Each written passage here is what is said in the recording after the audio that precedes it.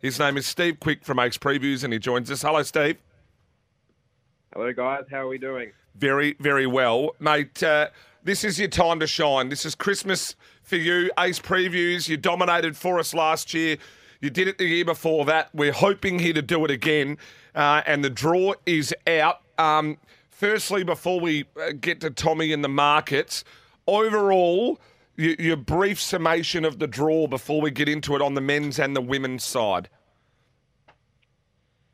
Yeah, they've presented us some pretty tricky draws, and you'll probably see a lot of players who are in decent form finding themselves in similar pockets of the draw. So there's a couple of real huge, I guess, first-round matches, particularly on the men's side. But yeah, it's going to make for an interesting fortnight, I think.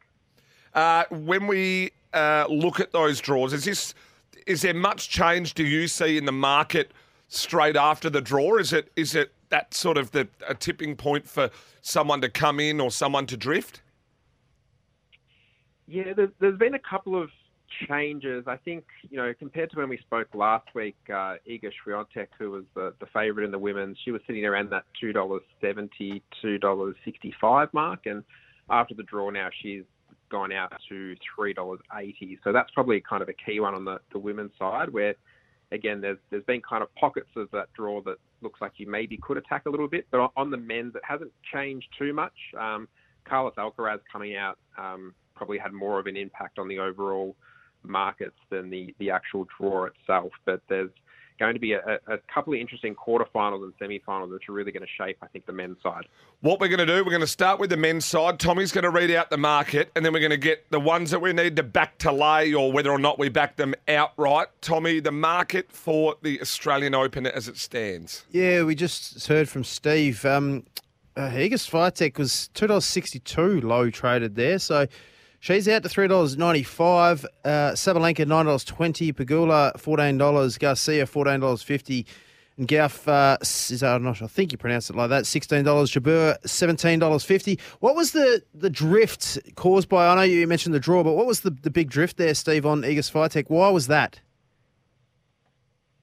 So I guess there was a little bit of a drift after she lost, I think it was 6-2, 6-2 to Jessica Pegula in the United Cup last week. But then when you look at the actual draw that she's got here, she's got Jewel Niemeyer in the first round, who actually really challenged her at the US Open when she was in probably a little bit better form than she is now. But when you make your way through the list of names that are in her quarter, you've got Elena Rybakina, who is the defending Wimbledon champion and can almost hit anyone off the court on her particular day.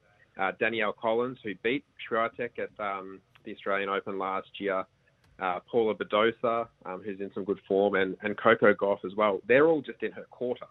So that's just going to be a little bit more challenging for her than we've perhaps seen in some of the other draws at Grand Slam level more recently. So that's probably a large part of it, is that there are, I guess, some speed bumps a little bit earlier in the journey. And there's the next list of players. So you're looking at Sabalenka and Pegula and Gauff, who are those next players in the market, and they're all in exceptional form to start the year.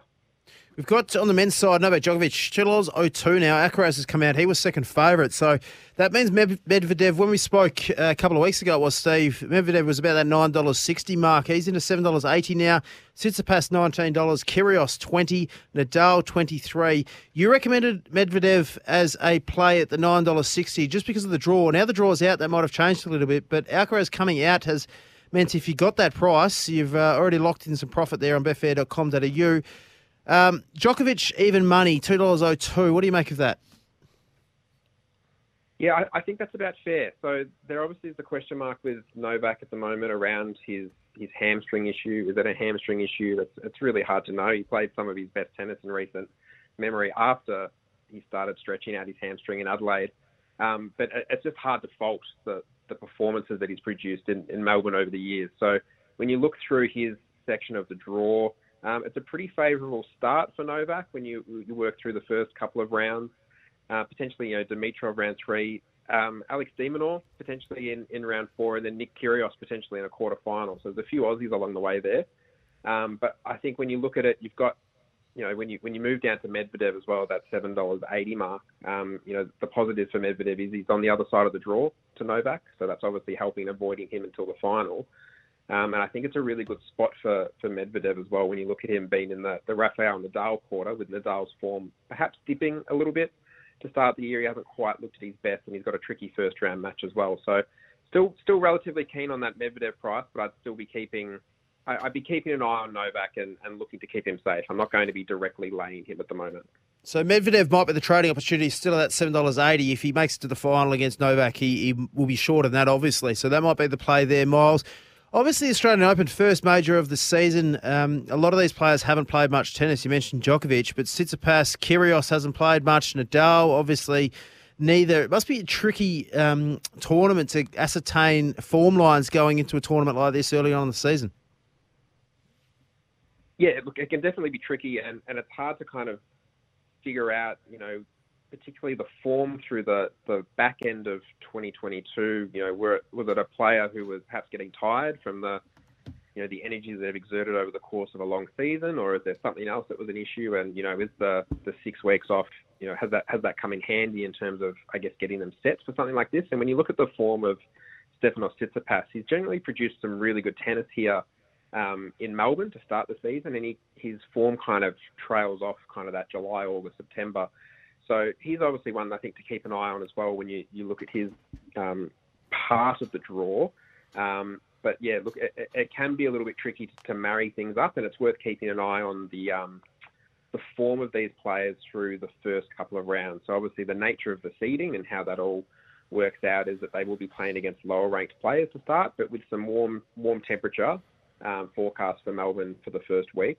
It's worth keeping an eye on just seeing how they are physically, if they do find themselves in any difficulty, but making sure you've got the exchange there ready to go, because you can always back and lay, across the entire fortnight and try and set yourself up for a book that looks to have as many green numbers as you can at the end of the fortnight. Well, let's talk about that. I need a couple of the back delays from the men and the women, Steve, from you in the next minute or so. So where's something a little bit juicier that we can look to have a nibble on and then wait to then get out? Something a little bit juicier potentially. If you're looking to the men's, the longer odds players that you can keep an eye on are Cam Norrie, Alex de Minaur.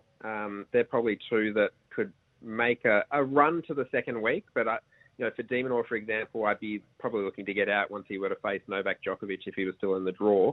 But a little bit shorter. Probably the best draw of the top names is Taylor Fritz. So he's sitting in the 20s at the moment in terms of his odds. He's certainly one to keep an eye on. And over on the women's, look, it is still a little bit tricky, but Veronika Kudermetova is playing some great tennis in Adelaide at the moment. I think I talked about her a couple of weeks ago as well. Her odds have come in a little bit from $40s into $32. She's producing some really solid tennis. And I did mention, I think, Marketa Vondrousova, who's sitting around that $70 to $90 range. She would potentially face Ons Jabeur in the second round, but that means, that she could potentially take that second seeding and make a little bit of a run to the second week. So she's maybe one to keep an eye on from a trading perspective as well. But of the top names, Sabalenka is one to consider, but maybe around that. The Madison Keys is probably another one, just looking at the draw, and I've got it up in front of me at the moment. $46, made the semi-finals. I think it was last year, lost to Ash Barty. She's probably one to keep an eye on as well. Miles, just the beauty of Betfair here, obviously, when these players are playing, and it happens a lot in the women's, obviously 3 sets as opposed to 5 sets in the men's, the fluctuations on the overall winners markets fluctuate a lot as the games are playing. So it's a good way to trade live on games, just playing in the winners market. So get on to betfair.com.au and do that, Fitzy, while they're playing. Steve, appreciate your time, mate. Look forward to chatting to you right throughout the Open, mate. You're a star. All right. Thanks very much for having me, guys.